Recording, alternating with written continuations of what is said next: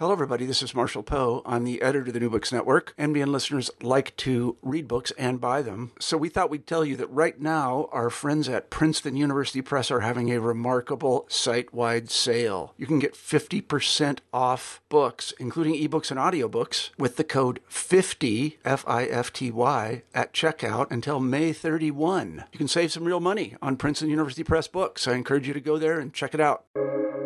Welcome to the New Books Network. Hello, this is Lily Gorn with the New Books Network, the New Books in Political Science podcast. Today I'm joined by Amy Fried and Doug Harris, who are the authors of a new book, At War with Government: How Conservatives Weaponized Distrust from Goldwater to Trump. This was published in 2021 by Columbia University Press, and it is both a historical and meta-analysis of how distrust has been employed, used strategically, particularly by the Republicans, but not exclusively. Um, and I'm going to ask Amy and Doug to tell us a little bit about that as we talk about their excellent new book. First, I'd like to welcome them to the New Books Network and to ask them to tell me a little bit about themselves and how you came to this project together. Hi, Amy. Hi, Doug. Well, hi Lily, Amy here, and really the main story is that Doug and I overlapped for a year when we were both at Colgate University before we both left and went other places, made careers other places, and we originally many years ago wrote a paper for a conference at University of Nebraska that was focused on trust and distrust in government, which that paper ended up in an edited volume.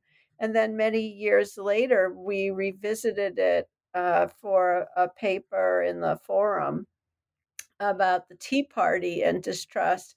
And then Doug quite brilliantly said to me, gee, maybe this should be a book. And I said, that is just the best idea. So then we went really to work on it, and started pulling in lots of other research and doing more archival trips. And so really, and then also I'll let Doug speak for himself in terms of his own background, but my interest has I've written a lot of different things. I've kind of varied a bit, but I consider my main focus to be on the history and political uses of public opinion. So it came really out of that interest, and also a little bit of an interest in health policy.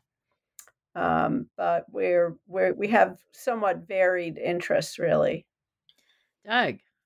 Yeah, I think that was an important part of the early collaboration, which was Amy was focused on public opinion and the politics of public opinion, and I was focused on congressional rhetoric and the use of media by congressional leaders. At the time, it was Newt Gingrich, and this was really one of those places where Amy's interests and my interests overlapped, and we really saw that there was some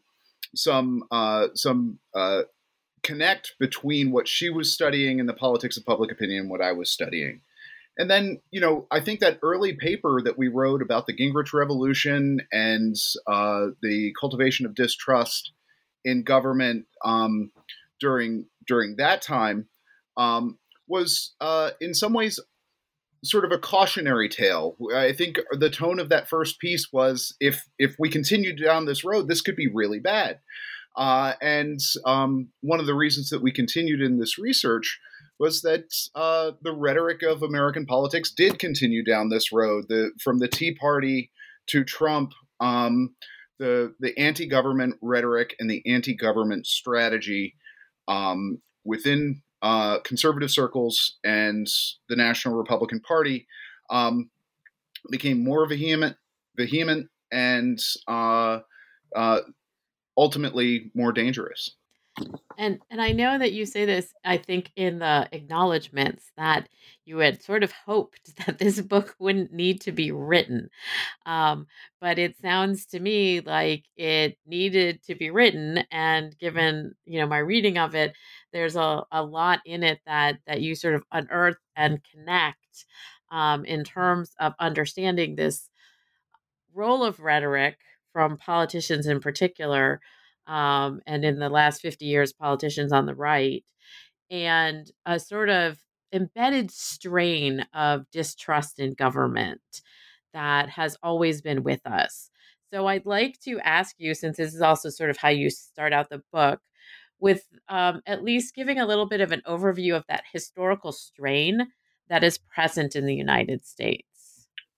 Sure, I'll take that. I think that one of the things that when we teach American politics, we realize is that the concerns about the large state as a threat to individual freedom, the concerns about centralization of power and the distance from the center of government to throughout the country more generally, has always been a concern in American national politics, and that concern continues to be revisited. That there is this cultural strain of suspicion of government that predates the American founding and resurges, like most cultural strains in American politics, resurge at various points.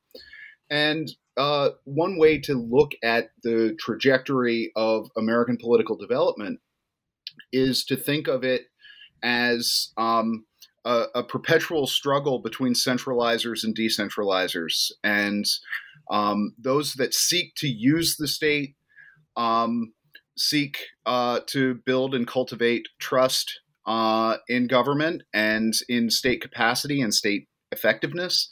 And those that seek to undermine those efforts have distrust as a ready weapon, because it is built into, I think, the American fabric of political thought.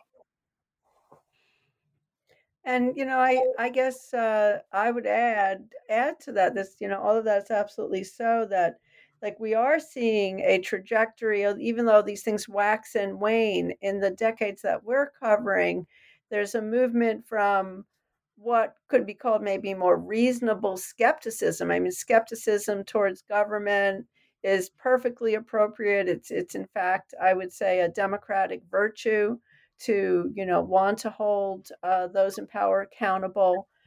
So a movement from skepticism to really intense distrust to what we've seen really recently, which is this delegitimization of government, whether that's with the elections seen really strongly in the January 6th insurrection, or when it comes to even things like public health officials and what they have to say with some of the responses to vaccines and other public health officials. And with and with all that makes it just a move away from like we want to govern, but do it with smaller government, to being almost completely uninterested in governing, just really wanting to stop things. Really to just say no, let's not do anything. So like like when we were working on the Reagan chapter, obviously Reagan was seen as, a very strong father of modern conservatism. On the other hand, he was a governor of California before he was president. And even as president, he did not, try to dismantle the state or use the same or use the same kind of really, really negative language towards opponents that you start to see later on, from Gingrich on. And so in talking about this idea of distrust in government, as you say, there's all this idea of healthy skepticism and paying attention to what our elected representatives are doing, making sure that they're not corrupt. That's one thing, but this sort of turn to distrust. For a long time, I was looking at this as a kind of anger that's also directed at the government, and you talk about this a bit in the book as well, that there's a combustion that happens with regard to the distrust and the anger. Can you sort of tease out and define a little bit what we're talking about with regard to this idea of distrust, and how it's sort of woven now into this polarized sort of dynamic. Okay, I'll take a little bit of a, an effort at this, and I'm sure Doug will jump in as well. But I mean, really, what we're talking about is how distrust is weaponized. That's the term that we use. It's part of our subtitle, and we introduce it very early on. So the sort of maybe like baseline or natural distrust, or certainly valid levels of distrust are going to be out there, but there's a certain cultivation and encouragement of it so that it can be used as a political weapon. And we analytically draw that out in four different ways, running through all the different case studies. So, distrust being used to try to win elections, to try to build and maintain political organizations, to wage policy battles, and then also in intra institutional struggles. So, distrust is being cultivated and encouraged in those ways. Now, that doesn't mean that it's just simply created out of whole cloth by elites, even though our emphasis is on elites and what leaders are doing, because certainly there's some unhappiness in the public that's out there. But we used a metaphor, and the very first thing that we wrote on distrust that I think was a wonderful metaphor, which was a bullfighter. We had this little Hemingway epigraph where Hemingway was talking about a bullfighter waving the red cape. And but the problem with that, you wave the red cape to excite the bull, to get the bull that already has this sort of unruly temperament to charge. But then it can also get turned on them. So one of the things that we say is that this distrust and what comes out of cultivating it and weaponizing it can sometimes turn against those who try to encourage it or have it go in directions they're not really happy with. And for example, certain members of the Republican establishment who themselves became the subject, or well, rather the object of that lost office, or just were not particularly happy with the way that it went. So we're not saying that there's not real distrust out there in the public, but there's a relationship between public distrust and then it being cultivated and weaponized, focused in all these various ways. Doug, would you like to add to that? Sure. I think this is one of the places where Amy's understanding of the politics of public opinion really feeds into this, because with the increased use of polling and focus group technologies, the Republicans were able to identify distrust already existing in public opinion, and then figure out, as Frank Luntz would say, words that work, and as Newt Gingrich would try to teach Republicans, the words that would really resonate with an angry public.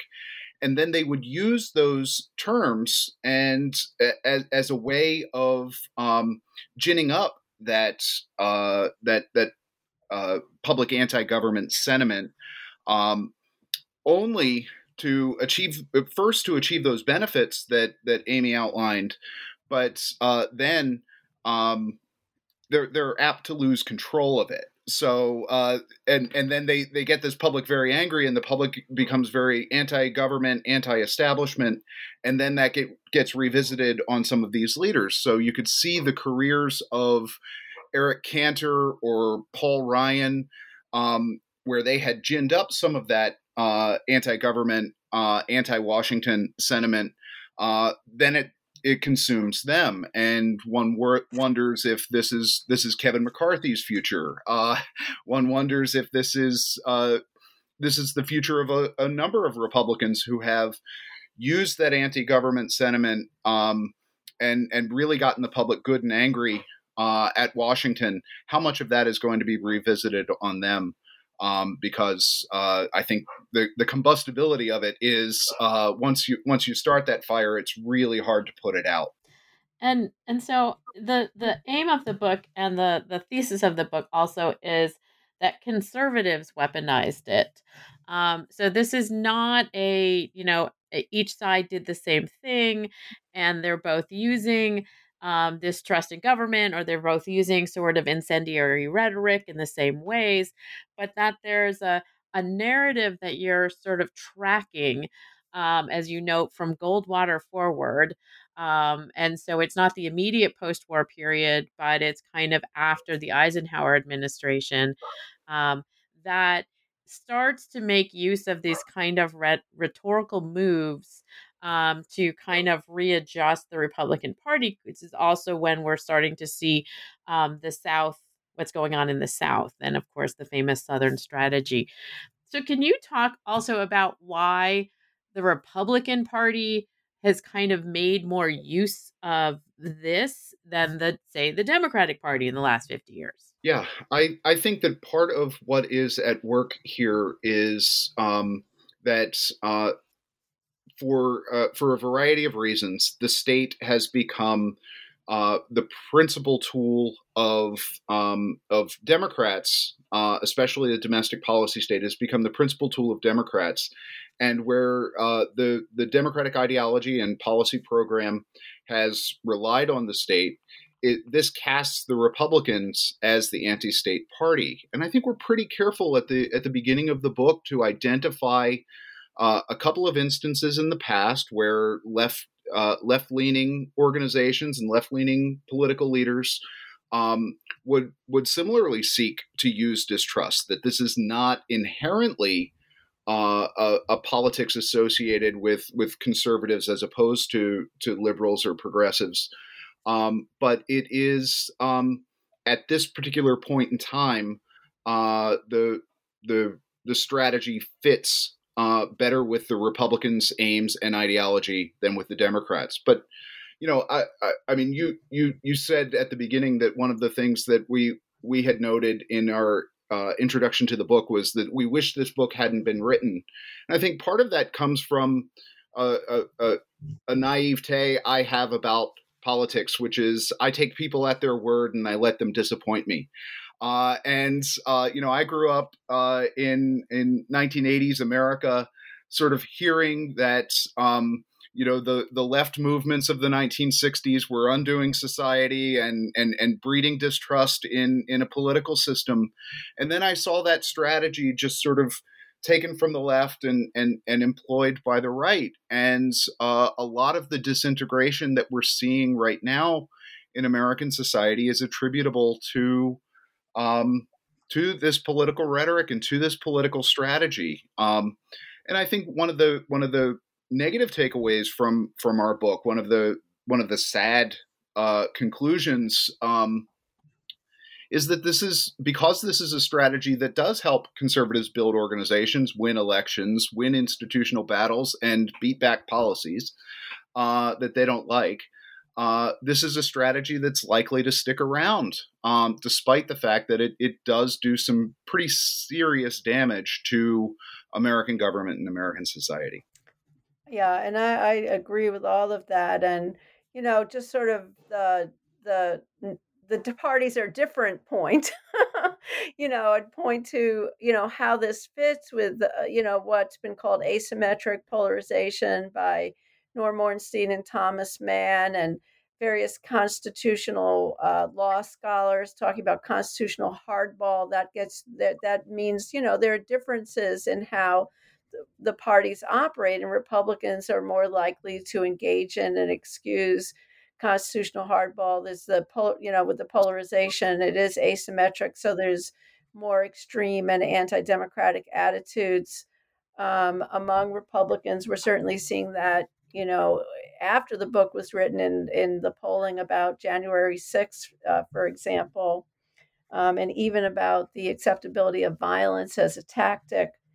And I do think it has to do with something that we spoke about very briefly, which is the shift to, in terms of regional bases to the party, so that the Republican Party, it's obviously not just powerful in the South, but it's powerfully affected by the South. And so, you have all kinds of racialized messages. You have in the with Reagan and beyond, the rise of the religious right in the Republican Party. So all these different cultural kinds of issues. You have, in the Goldwater age, other conspiracy theories, the paranoid style, John Birch Society. But it, also as part of a part of that Southern element, certain attitudes about gender, more traditional values, you might say, anti-feminist attitudes.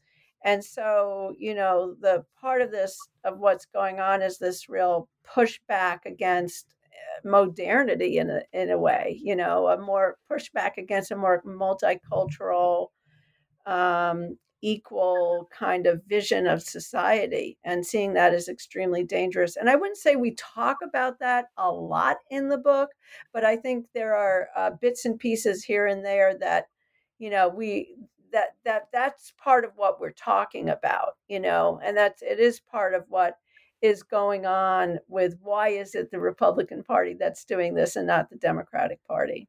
And I wanted to ask you, because you set this up in a really interesting way, because you talk about the sort of shifts, as you just noted, Amy, with regard to regionalism, or the regional bases of the parties, and that you note in the book that this sort of line and rhetoric of distrust united different aspects of the Republican Party to kind of build the organization.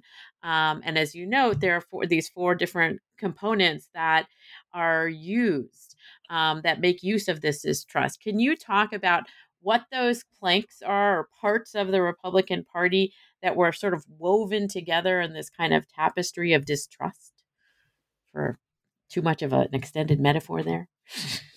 No, it's a great question. I actually want to toss it over to Doug, because he was. I think people can't necessarily tell what I wrote and what he wrote, but he kind of originally, as I know, drafted this discussion about the Reagan coalition and the different parts that were brought together. So I think he should be the one to explain it. Sure. I mean, I always think of the metaphor that the modern Republican Party is this stool, and there are these three legs: the social conservatives, the economic conservatives, the foreign policy conservatives. And one of the real tricks of leading a multifaceted political coalition, which any party coalition is and must be, is how do you convince the members of the coalition that they have something in common? And part of the argument that we make in the book is that distrust is not just a strategy, but it's the principal strategy, in part because to lean too heavily on social issues is in some ways leads to a fracturing of the coalition, because some of the economic conservatives, some of the libertarians don't believe in the large state you need to impose what Republicans might call moral order. And at the same time, it scares off independent voters that you might need to get yourself over the top to win a congressional majority or to win the presidency. But it's that strategy of suspicion in the state and anti-government rhetoric that brings the social conservatives in, because they don't like Washington telling them what to do, and they don't like these distant elites telling them what to do. The economic conservatives want lower taxes and lower regulation. So as a result, and some independents can buy into that, because there is this long cultural strain of anti-state suspicion. And as a result, this is the strategy that works without scaring off the independents that you need. And the Republicans keep returning to it. And one of the things that I really like about the evidence we were able to put in the book is that this isn't just merely conjecture. We find some of the planning memos where the Republicans are actually saying, this is exactly why we're doing this. And they're using public opinion polls, and they're using their focus groups to find out which of these strategies are going to help them maintain unity within the coalition and bring in enough independents to put them over the top um, for the '94 election, or to put them over the top when they're trying to push back against Barack Obama and throughout. This is the strategy to which they repeatedly return. Yeah, absolutely. And I like some of the memos surrounding the rise of Newt Gingrich, him becoming speaker, the whole contract with America, the lead up to that. We have all these, they're avoiding being being strong, making anything about social conservative things. Nothing in the contract with America is a social conservative, plank in a very overt kind of way. And so that it's sort of like that's not frighten off certain people by going heavy on this as a national agenda. But certainly it was the underlying idea was that the national government, or at least the Congress plus Clinton, were were corrupt, that and that you can't trust the government, and it showed up with the healthcare, fight against Clinton's healthcare as well. And And so, if we're looking at this sort of coalition that grows up in the post war period, that also is the result of changes with regard to policies that the Democrats are advocating for, like the Great Society and, of course, the civil rights um, acts that transpired during the Johnson administration. You also sort of thread throughout this book the role that race plays with regard to sort of how you can weaponize distrust in government.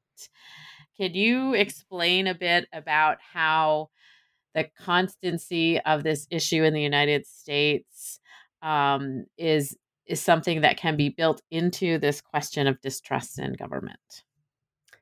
Well, a lot of it comes down to how policies get associated with race, and then also whether the beneficiaries are seen as deserving. There's a obviously a long literature about that, but it can be returned to again and again. A lot of the associations that people have with Social Security is not as a policy involving race and that deservingness is not really an issue. Everyone is seen as deserving as a universal program, although there's a whole history of Social Security in which a lot of Black people did not have access to Social Security for a while certain other policies, there's these various racial tropes from Reagan's welfare queen on.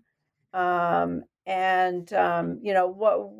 the policy areas we looked at, or policy fights we looked at, was over the crime bill, the Clinton crime bill, which, if you talk to most people today, they think of it as overly punitive, and they criticize it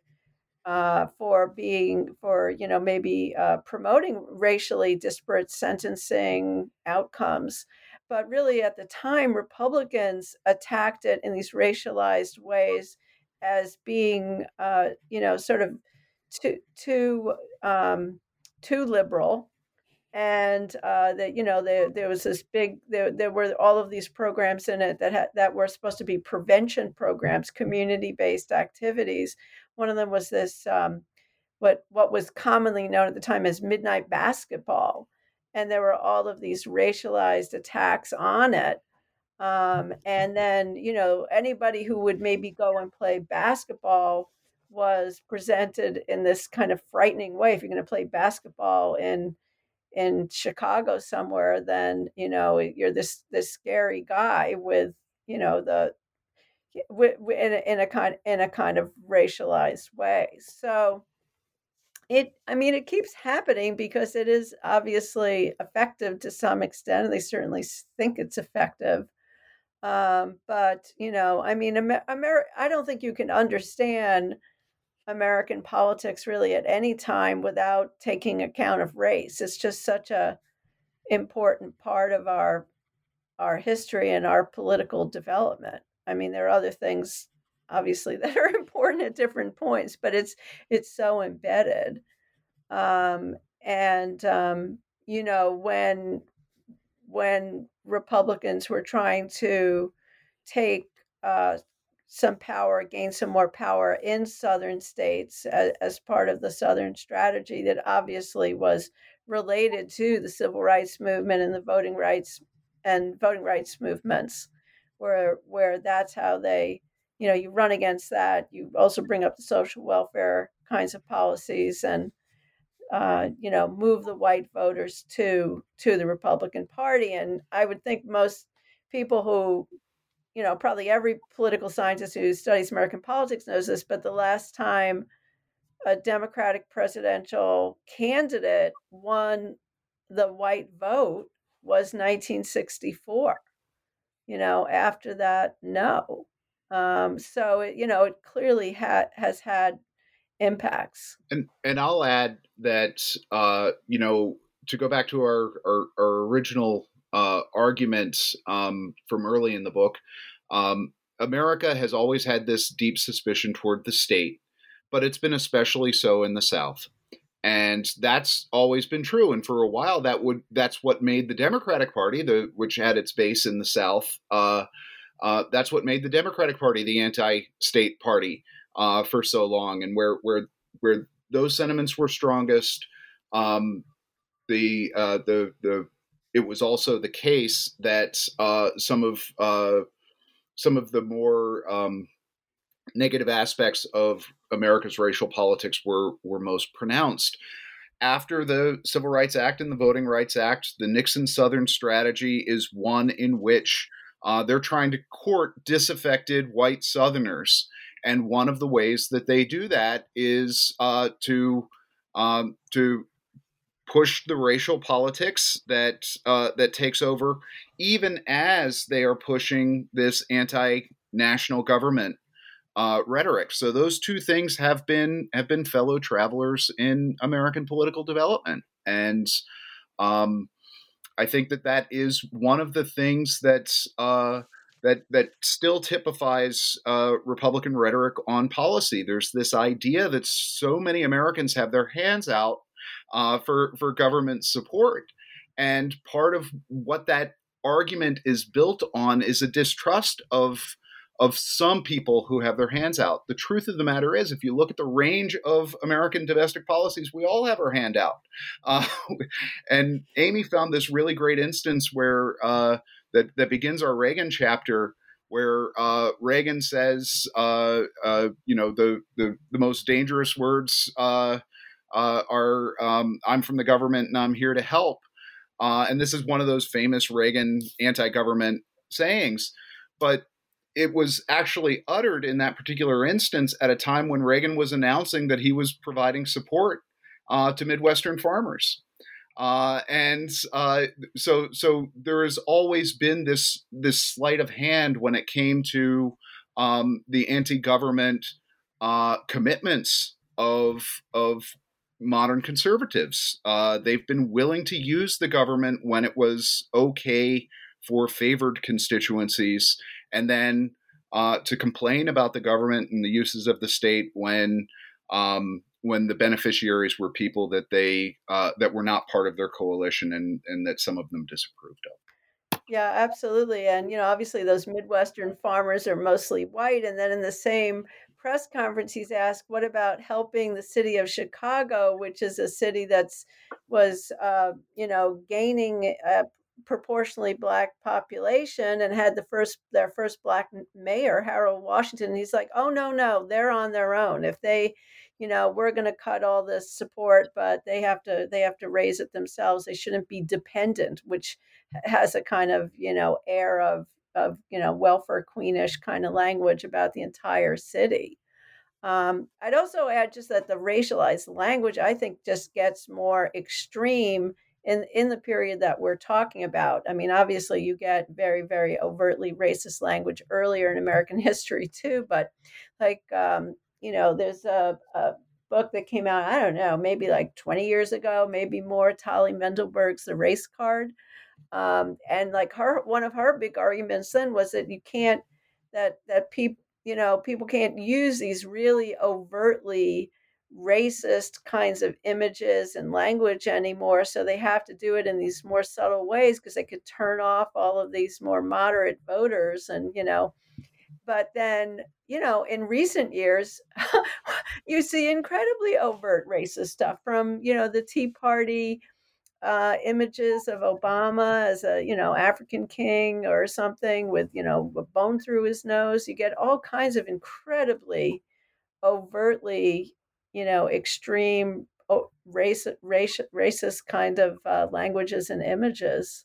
And in terms of race, you also note that it's used as a weapon that connects the sort of this embedded thread of distrust as a means of sort of moving citizens in particular political directions.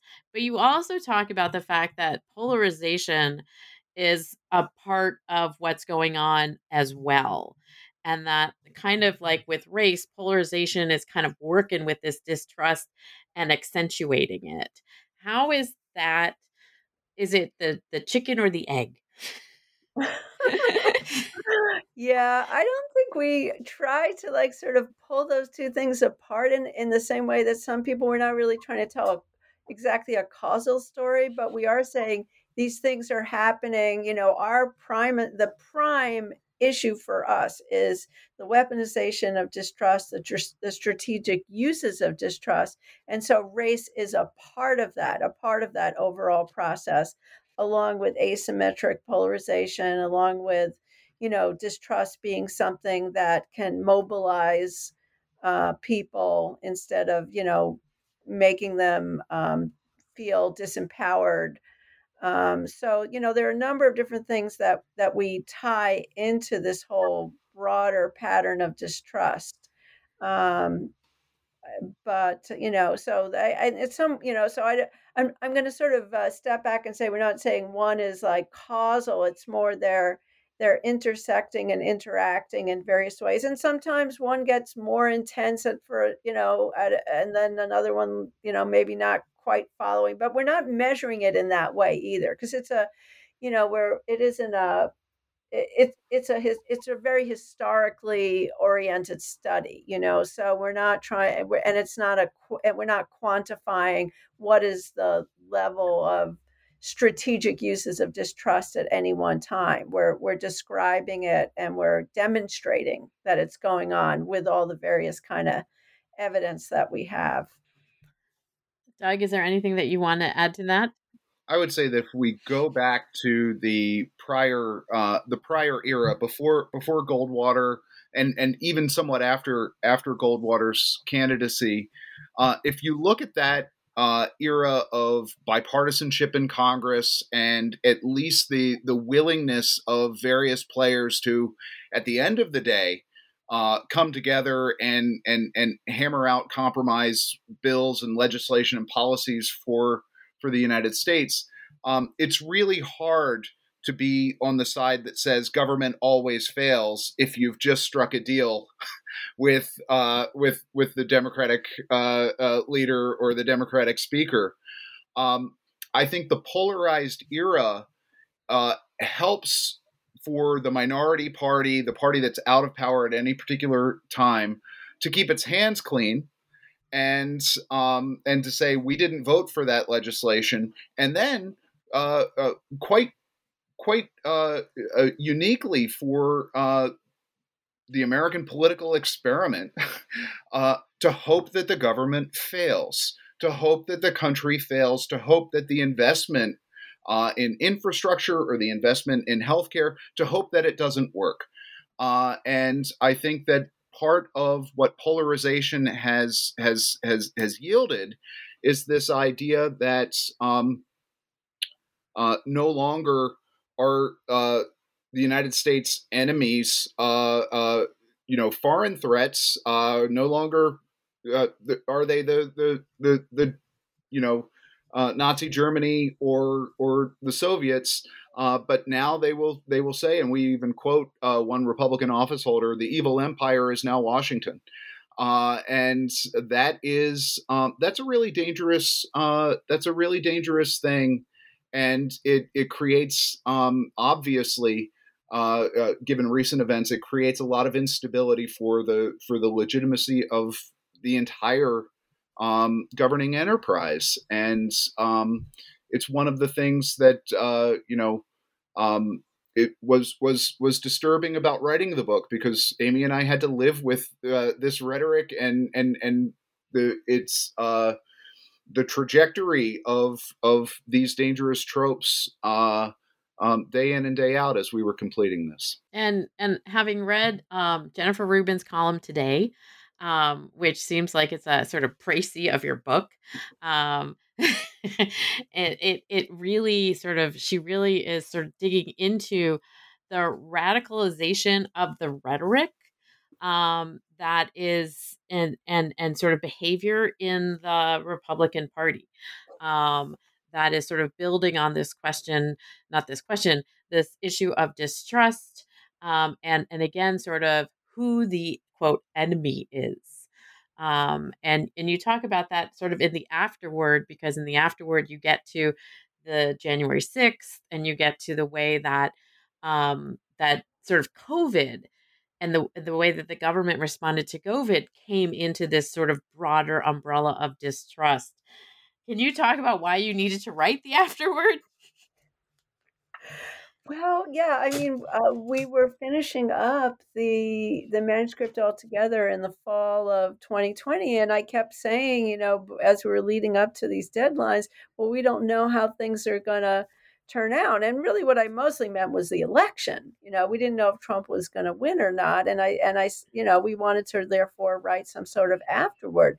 At the same time, that summer, we wrote something um, for a journal called Society on Trump's, like sort of like, what do you expect to happen? That was a theme, like, what do you think is going to happen with this election or something that's going to happen? And what we said was, well, Trump has this long history of saying that, anytime he doesn't win an election, it was stolen.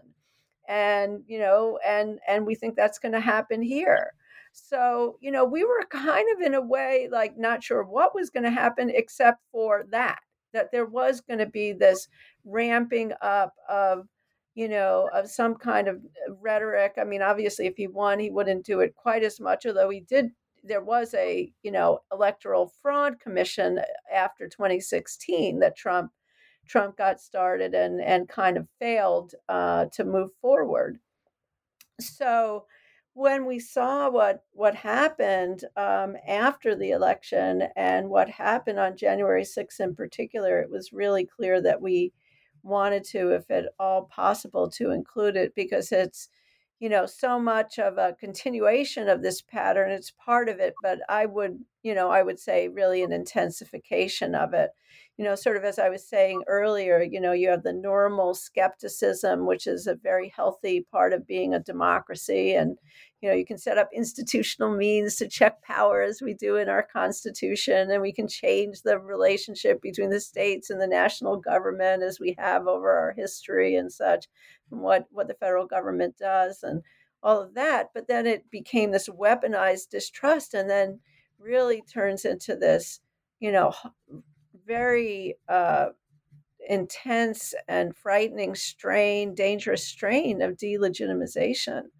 And so we wanted to include that. And of course, and I mentioned before the sort of the inattention to governing, and Doug has also, that you see out of this perspective, that with the fight against COVID, it really, I mean, we know from lots of reporting that that Trump was not taking it seriously and really didn't even want any careful public health assessments to be presented to the general public, because it would make him look bad. In a way, that's something we haven't talked about before, is the part of the Trumpification of the Republican Party is putting himself as an individual as coincident with the party as a whole. So if it's not good for Trump himself, then it's, in his own thinking, then it's not a, you don't want to pursue certain kinds of policies. Not that they necessarily, it was an administration that had a lot of governing expertise or even believed in governing expertise.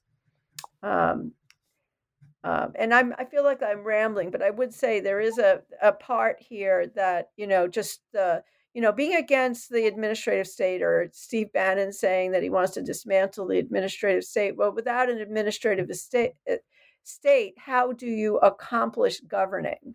If you go back to, Max Weber, over 100 years ago, you need to have structures and systems in place in order to carry out state functions, and to try to do it in as neutral a way possible, with that, relying on competent people rather than either charismatic leaders, or people who are going to come in and just try to steal things, who are corrupt.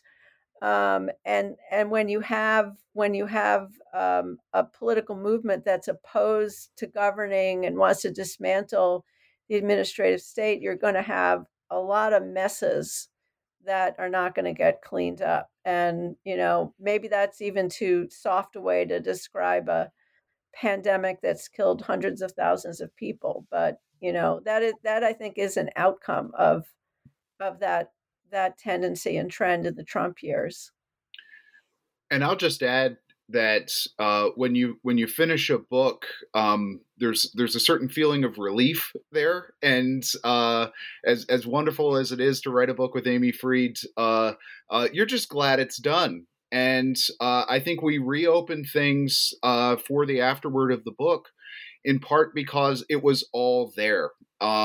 We had predicted in the summer that Trump was going to discount the legitimacy of any election that he didn't win. We actually had a paragraph in that Society piece where we talked about how the Republican votes would be counted first, the Democrat votes would come later, and as a result, it's pretty clear that Trump will say in that instance that everything was being rigged as the vote count came in a differential way. And then when it came to COVID, again, because I am naive about these things, I had hoped that perhaps some of this fever would break, some of this anti-government fever would break, because it would be obvious that this is one of those crisis moments where it's quite clear that you need the government, and you need the information, you need the expertise, you need the direction and coordination. And I think what we saw in the fall of 2020 and before November, and then in the months after November into January 6th, was the culmination of this strategy and the problems inherent in not believing in the government, and not believing in the political process, and not believing in the government that you lead as president of the United States, and not believing in the political process that you're participating in. So I think we opened it up to write that afterward because it was all there, and it was really the sort of distilled or crystallized version of everything we'd been warning about going back to Gingrich. And I just wanted to ask one last sort of side question, I guess, because you do talk about Trump in the last part of the book, obviously, and so Trump put himself forward as a candidate originally who could fix the problems, and in so doing, kind of said, "Trust me, I can fix the problem. I alone can fix it," I think is what he said at his speech in 2016. And so that he positioned himself as the leader of a party that has been using this kind of distrust in government as a means of organizing and achieving electoral results. But then he comes in and basically says, "I'm going to lead a party that distrusts government by saying, trust me." Does he do a sort of switch in terms of like, don't worry about the party, don't worry about the government, it's just all about me? Yeah, absolutely. In certain ways, because on the one hand, he's warning about the deep state and everyone's going to be out to get him and all that sort of thing. And then he made lots of promises in 2016. It would be so easy to do healthcare reform. We can do this in a week, maybe less than a week. We're going to have infrastructure. We're going to do things on prescription drugs. And there were lots of specific things that he said he was going to do, even building the wall, which, in the wasn't, it was, which of course was going to get funded by Mexico. So, he was part of it. That message, though, was that the other people haven't done these very easy things that he could easily do without any experience in government because they were all corrupt, right? And that it somehow was going to be something that he could pull off very, very easily, as because he has a good brain and he's a smart person, and he'd be able to do all of that. But of course, he couldn't, he didn't know how, and he got frustrated. I mean, at least according to all kinds of reporting, he there was probably an infrastructure deal that he could have gotten, but he wanted other things in terms of not, really, enabling people to understand things that were going on in the administration in other ways. But I mean, I think that was part of his pitch. It was a distrust government. It was a distrust government, but I'm going to do things for you. But the really distrustful part was the other people haven't done this because they're all bad and they're all evil and they're all corrupt. And it takes the outsider of outsiders to come in and do this sort of thing.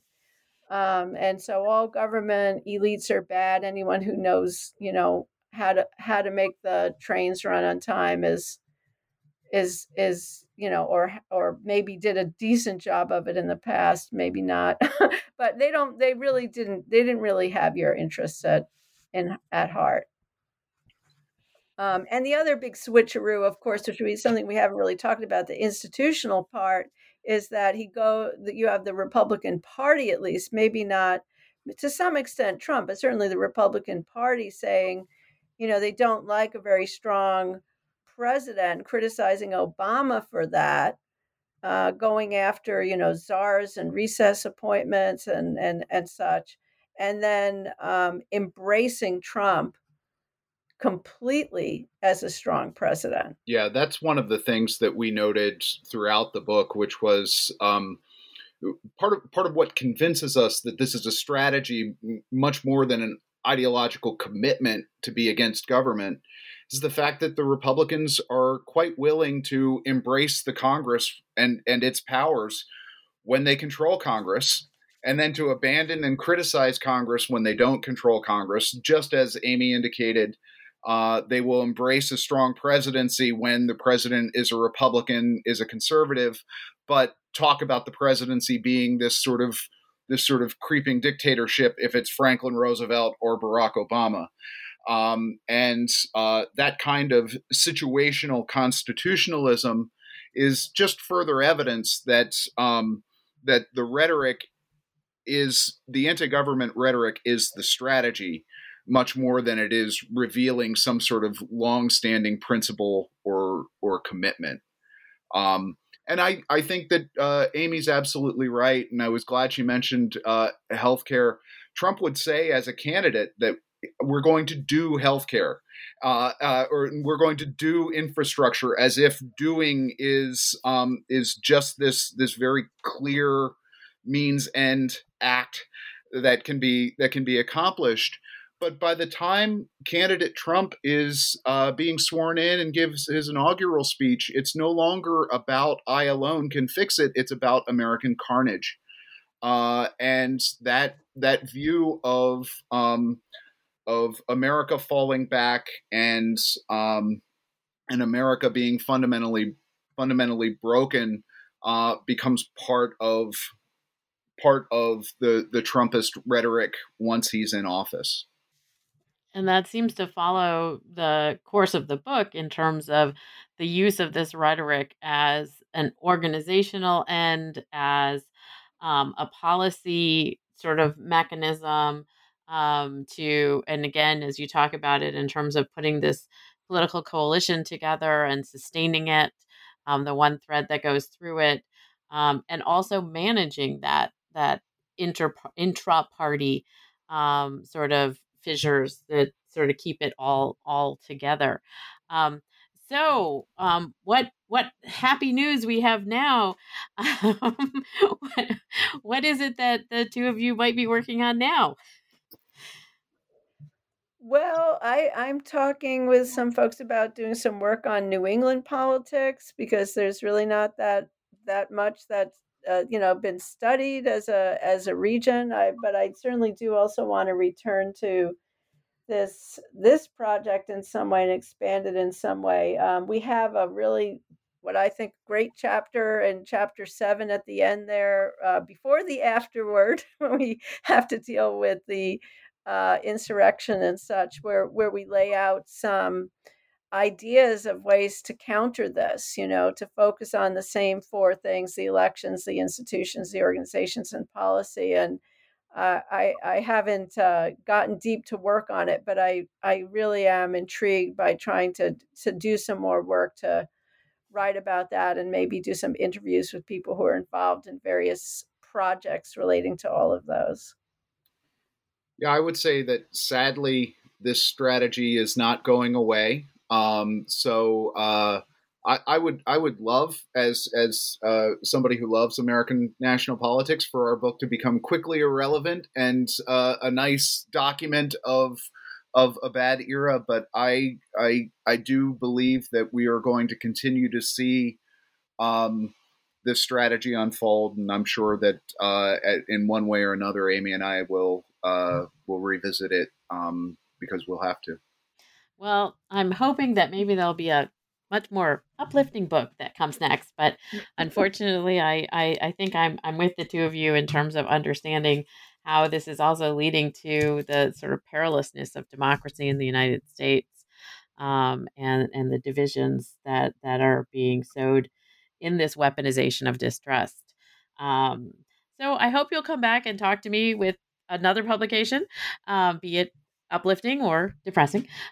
And I want to thank Amy Freed and Doug Harris for joining me today to talk about At War with Government: How Conservatives Weaponized Distrust from Goldwater to Trump, published by Columbia University Press in 2021.